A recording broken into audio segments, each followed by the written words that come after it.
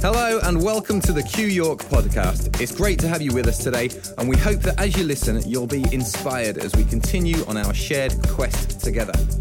This podcast is entirely free, and yet it's not cheap to put together and wouldn't be possible without the generosity of our supporters. So if you consider yourself a supporter of Q, then please head to qyork.co.uk and hit donate to show your support today, because there really is no Q without you. Thank you and enjoy today's message. Hey everybody, I trust you well and hopefully at least getting some opportunity to enjoy the good weather at this time. So blessings to you. Just a couple of things. Kelly Craven lost her grandfather and also her grandmother. Lost grandmother, I think, the night before Granddad's funeral wake. So please remember Kelly in your prayers. We send our love and our thoughts and pray that peace will be on all the family at this time. Also, I apologise in my last talk for getting a little bit excited and tapping the desk. So if you wondered what all the banging was, it was me doing the preacher thing. So please forgive me, and we'll try to do better. Also, we've got another sound set up today, so hopefully the audio of this will be a little better for you. Also, the mug of the day today is see that one? It's my Riley mug. Okay, it says "You're my hero." It's my little treasure who I'm missing very much. So today I am going to be a bit of a barbarian and stretch you a little bit in your thinking and in the application of your mind to the process that we are going through. The word barbarian is an interesting one because we only associate it with kind of marauding warriors who rape and pillage. But actually, if you look at the dictionary definition of a barbarian, one of the dictionaries at least has the definition that a barbarian is different to the dominant class or group. So I've always been a bit of a barbarian in how I've seen things and how we've built the church here in York and come all the way through to Rock and to Q. And have probably pulled back from that too much in recent times and not being challenging enough. But, you know, who knows? So being a barbarian is actually in my DNA, and my desire and my motivation is being different to the dominant class or group. And I hope you pick that. If you haven't picked that up, then you really haven't understood who we are as Q. In outworking that today, I want to talk to you about punctuation. And before you get switched off, no, this is not an English lesson. This is a life lesson. Our lives are not so much punctuated by the events that happen to us as they are by how we respond to the events that happen to us. And of course, punctuation determines within the English language and within our writing and hopefully within our speech,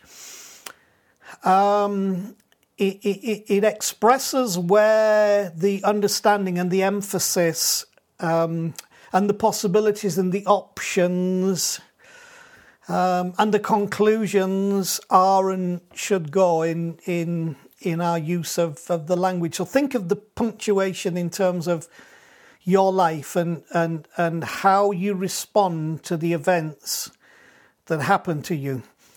So let's get very topical. Where we are at the moment in the current crisis, we are being told that there are hawks and doves. Now, I don't know if you understand that phrase.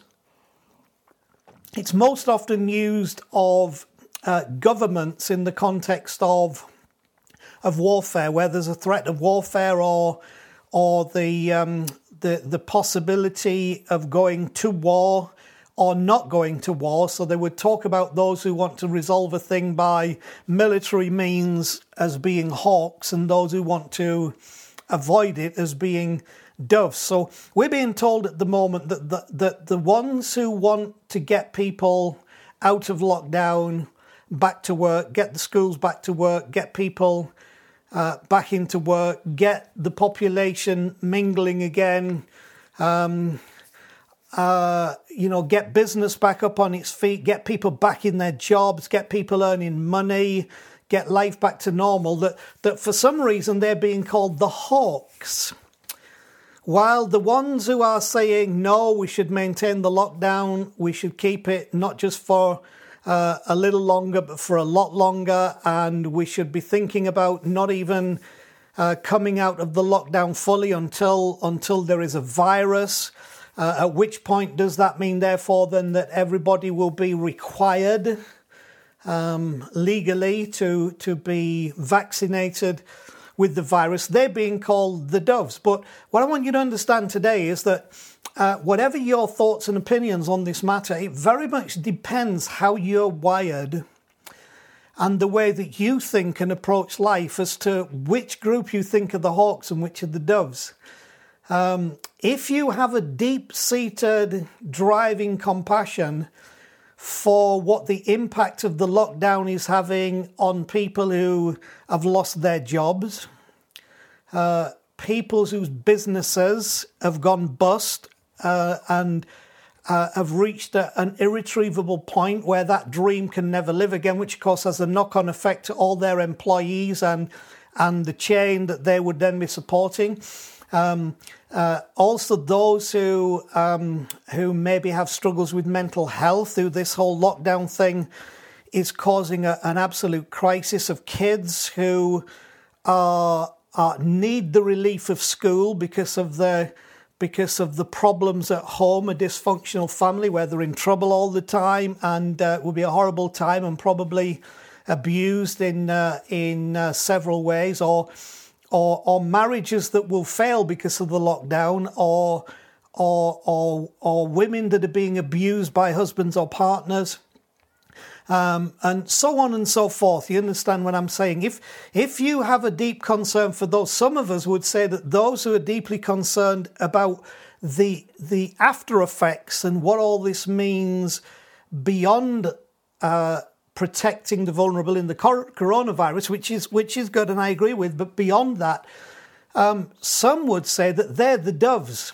They're the ones who are saying this is the right approach, this is the gentle way to do it, and would term those who are saying, no, we should keep the lockdown, we should go all the way, we should, if it takes 18 months, it takes 18 months, because goodness knows what happens to the economy and jobs and people's well-being and livelihoods and mental and emotional health. They're being called the doves, but some would see them as the hawks and say they're the ones who are threatening everything. So what I'm trying to get you to see is that one man's hawk is another man's dove, and one man's dove is another man's hawk. So you got to keep loving one another, and we got to have a sensitivity to be broader in our embracing of the questions and the ideas and the thoughts and the concepts and the context of this whole thing, much wider than how we, from our own personality type, would read it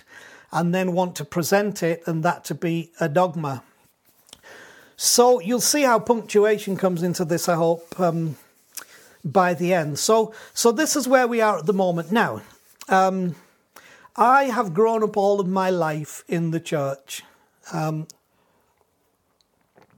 I have been in ministry for almost 38 years. I have been a senior pastor, a senior leader for what is coming up 29 of those years. And so my exposure to church, how church works, what church does across denominational lines, even at the moment, across particular religious persuasions, is very extensive and very deep. And And so from that perspective, I wanted to share with you something that deeply concerns me because I recognize it. And on the surface, it may not be seen by some to be what I personally believe that it is. And so I wanted to propose that to you today. That's why I said it's going to be a bit barbarian, because some of you will say, oh, yes, absolutely. Some of you will say, I struggle with that. Some of you will say, you are right to say that. And some will say, I wish you hadn't said that. But my job is not to sugarcoat everything. My job is not to just ease your comfort and tuck you in and read you a story.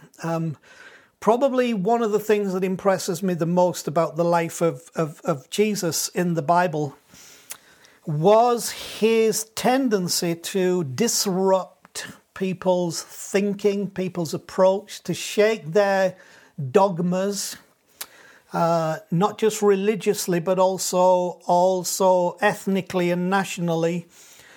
And to some people, to say the wrong thing in the wrong place. I remember just digressing, just for 1 second, right? So I want to allow digression. Jesus one day is preaching to the Jewish people who've been told, you must never eat anything with blood in it. You just mustn't do it. And then Jesus, he's got a big crowd, and according to how it's written, he stands up and says to them, unless you eat my body and drink my blood, you can have no part in me. Now, if you were trying to win friends and influence people, or if you were trying to make your ministry a mega ministry among the community that you were talking to, that is not the thing to say. That in our terms, okay, in our cultural reference, would be the equivalent to saying an incredibly offensive thing, given an incredibly offensive instruction that everybody would think that's unacceptable, that's disgraceful, that's inconsiderate, and we're having nothing to do with you anymore. And it says that day many left him and followed him no more, and he had to turn to his disciples and said, are you also going to leave me? Was it an accident that Jesus said that? No, it was deliberate. And when the crowd had left, who got offended at that, he then says to his followers who remain, he explains to them what he meant, that he's not talking about literally eating his body and literally drinking his blood, but he was talking about this as a spiritual picture of how he wanted them to engage with and be part of and process what this relationship really meant.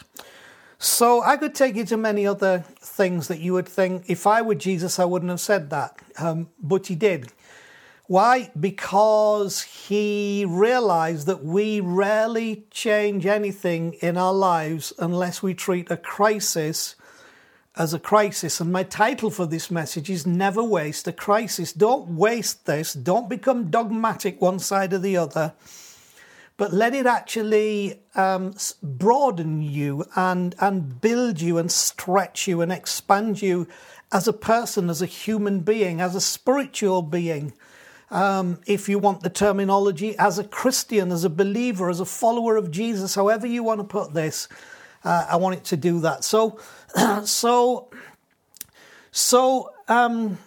I see so many parallels in what is happening in the way things are being presented, and I'm going to illustrate, and for those of you who've been raised in church, you'll get exactly where I'm coming from. For those of you that haven't, I think you'll also get where I'm coming from, but you might struggle a little bit more with that. So I call the broadcast, and I don't mean to be disrespectful by this, but I call the daily broadcast the Daily Dogma, because it's not something to be strongly questioned. This is the doctrine, this is the belief system, this is the way, walk in it. And so I'm a little uncomfortable with that because of the way I've been raised. Okay, you may not be. I am, because of what I see, because I would be what people would call in church terms now a progressive. Some would call me a liberal, which means that you don't nail your colours to the mast rigidly enough. And that may be true, but I'll tell you what, I love God more than ever, and I am as committed as ever, if not more, in my life to this process of understanding and being one with the divine, and who he is, and what the purpose is in this earth for us and for all things. So anyway, so here's what I would say about what is happening at the moment. We are being evangelized, okay? In the truest sense of the word, whether you really realize it or not, we are being evangelized, and we have evangelists who are evangelizing us with a gospel that they would like us to believe and would like us to join the group, in one sense, without question, without opposition, without challenge. So you need to know we are being evangelized, and the methods that I see being used are oh so familiar to me. Okay, here's how it works. Take this from somebody who's been preaching in Pentecostal evangelical circles and across many denominations since then. Since I was 17 years of age, and I'm now 64, so that's a while, okay? So I recognize this stuff. Here's how it works. Here's how it's done. And this is not how I do it now. It's not how Q does it, but here's how it's done. You just watch how we're being evangelized. Here's how it works. You're in danger. Your life and well-being is under threat, and you are powerless to fix it. This is how the Christian gospel, whether you take that into Islam or whatever, many of the world religions, this is where the gospel begins. You're in danger, your life and well-being are under threat, and you are powerless to fix it. That's the premise of, it's the hook to catch people to hopefully listen to you without thought or without question, okay? Now, the gospel may come within that. A good gospel may come within it, or it may not, but just be aware, this is what's happening now, and I'm paralleling it with evangelicalism, fundamentalism, whatever, whether you're Anglican, Catholic, or whatever. You're in danger, your life and well-being is under threat, and you are powerless to fix it. But there is a Saviour who will save you if you will accept the way of salvation. If you do not accept, there is no other way by which you can be saved. Now parallel that, just put this with the current situation. There is only one way, and we are the messengers of the way. Give your life, your whole life, to the Saviour in response to the gospel being preached to you. See, whether you're in church now or whether you're listening to broadcast and media and government now, can you see the parallel here? Any who question or refuse to accept the way of salvation are sinners to whom hell has opened its doors wide. And there are many out there preaching a false gospel. I've said this, we've said this, the church has said this, every religion has said this, and governments say this. There are many out there preaching a false gospel. We are the way, the truth, and the life. No one comes to the answer except through us, to take some words of Jesus and rework them. We are the true church, and will adhere to the. I'm going to be a bit pointed now, so get this. Here's what's preached. Okay, we're the way, the truth, and the life. No one comes to the answer except through us. We are the true church, and will adhere to the Imperial College London Bible. This is the only authorized version, inerrant and infallible in its original form. And we have the only true prophets. All others are liars and deceivers. Can you see? You're being evangelized. I'm being evangelized. We're being evangelized. So you must choose, believe, and you will be saved, right? This could be preached in a church. It's being preached about this. You must choose. Believe, and you will be saved. Reject, and you will be lost for eternity. Accept the Saviour, submitting all that you are and all that you have as a willing sacrifice upon the altar, and commit to never living your life outside of the guidance and instruction of your Saviour ever again. Folks, this is evangelism as sure as anything preached within the bounds of religion. So am I opposed to recognising and dealing with the challenge of coronavirus? Absolutely, 100%, not at all. Okay, let's get that clear.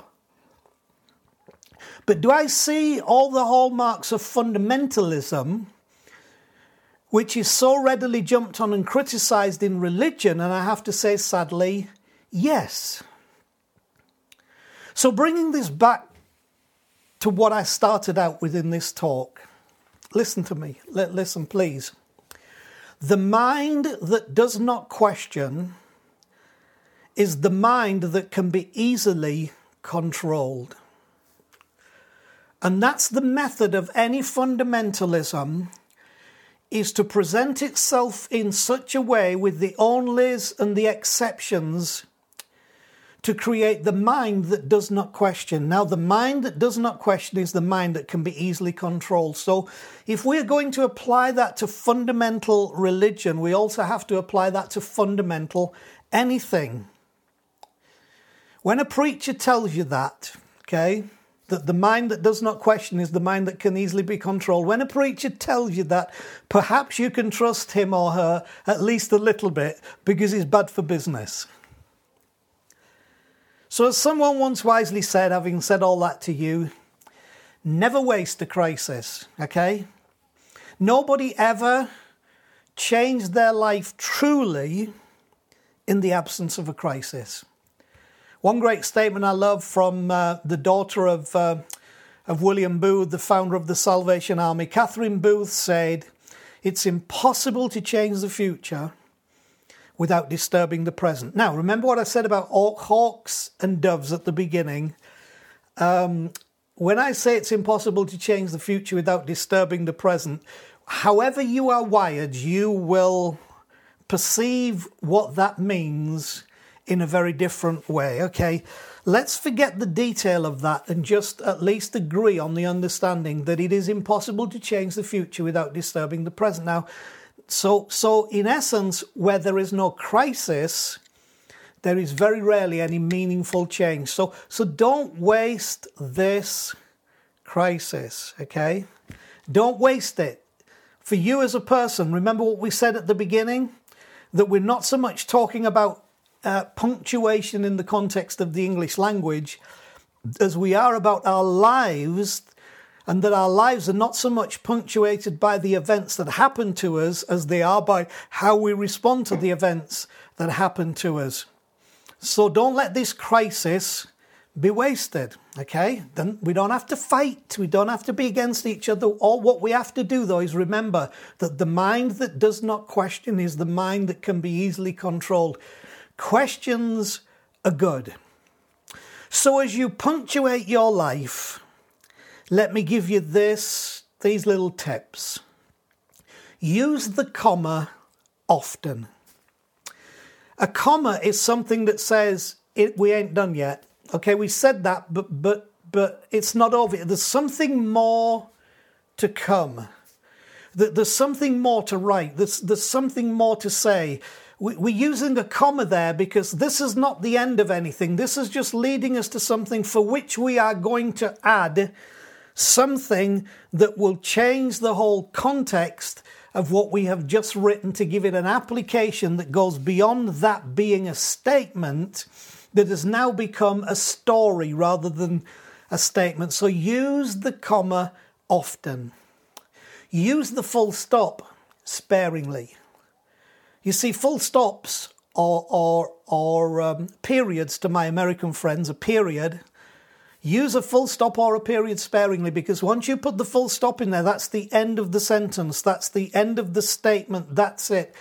And there are not many statements that should truly have a full stop. I think probably the one statement I would say that truly deserves a full stop is Jesus' last words on the cross during the crucifixion when he said, "It is finished." Full stop, period. I want you, me, all of us to live our lives with it. Wouldn't it be wonderful if that was in essence just the only full stop? That we take those words, "It is finished," that puts us in a place that says everything that is needed for whatever is required in whatever situation we find ourselves is already finished, and we are simply walking into that truth, into that reality. So use the comma often, use the full stop sparingly, use the question mark most. See, question marks are great. If you've ever studied the life and ministry of Jesus in the Gospels, it's amazing because there are a lot of questions in there. But do you know what Jesus' favourite answer to a question was? And I think this is wise. Whether you're a Christian, would call yourself a Christian, or whether you are a seeker, or whether you are nothing of anything really at the moment because you just don't know. I think this is wisdom encapsulated. Do you know what Jesus' favourite answer to a question was? A question. Answering a question with a question. Why? Because without questions, we never grow. Without questions, we don't become anything. Without questions, we're stuck at a full stop. But questions always open the horizons to us. They open situations to release potential into the situation. I think the whole universe is a question. I think the whole science within the universe is a question that's challenging us all the time. And when we think we've got an answer, nature has a wonderful way of challenging that answer with another question. And I think quantum physics is phenomenal because I was going to say it's a monkey for that, but that would sound like linking Darwinism with whatever. Anyway, there you go. That's a stupid little joke, but a question. Questions are amazing. The reason we changed our church name from Rock to Q is because we had so shifted from what we thought was solid to what we realized was fluid. And in Latin, if you put the ION on the end of a word, the ION is the action of the word. So as Q, we are Q, and we ask people to join the quest. But the action of a quest is a question. If you don't have a question, you don't have a quest. And if you don't have a quest, you're not going anywhere. So that's why we changed to Q, because we wanted to use the question mark most. Okay, the question. Imagine on just some statements. For those of you familiar with Bible and Christian doctrine, imagine if instead of saying Christ died for our sins according to the Scripture, full stop or period, you were to say Christ died for our sins according to the Scriptures, question mark. Imagine if you said, behold the Lamb of God, full stop, period, or behold the Lamb of God, question mark. Can you see how it changes the whole context and the whole action that becomes required after that? One becomes a statement that can just become a dogma that we reel off like throwing hand grenades at people. We've got this. The other one becomes an invitation. You put the question mark and it becomes an invitation. Come deeper, come further. What does this really mean? What is this really saying? What are the implications of this for you? Question marks are wonderful. So use the comma often, use the full stop sparingly, use the question mark most. And also, this is for Jenny Byrne in particular. Love you, Jen. Make good use of the semicolon. The semicolon is that dot and comma at the bottom, dot and a comma. The semicolon says, okay, we are going to expand on this. We are going to give more about what we just said. So make good use of the semicolon.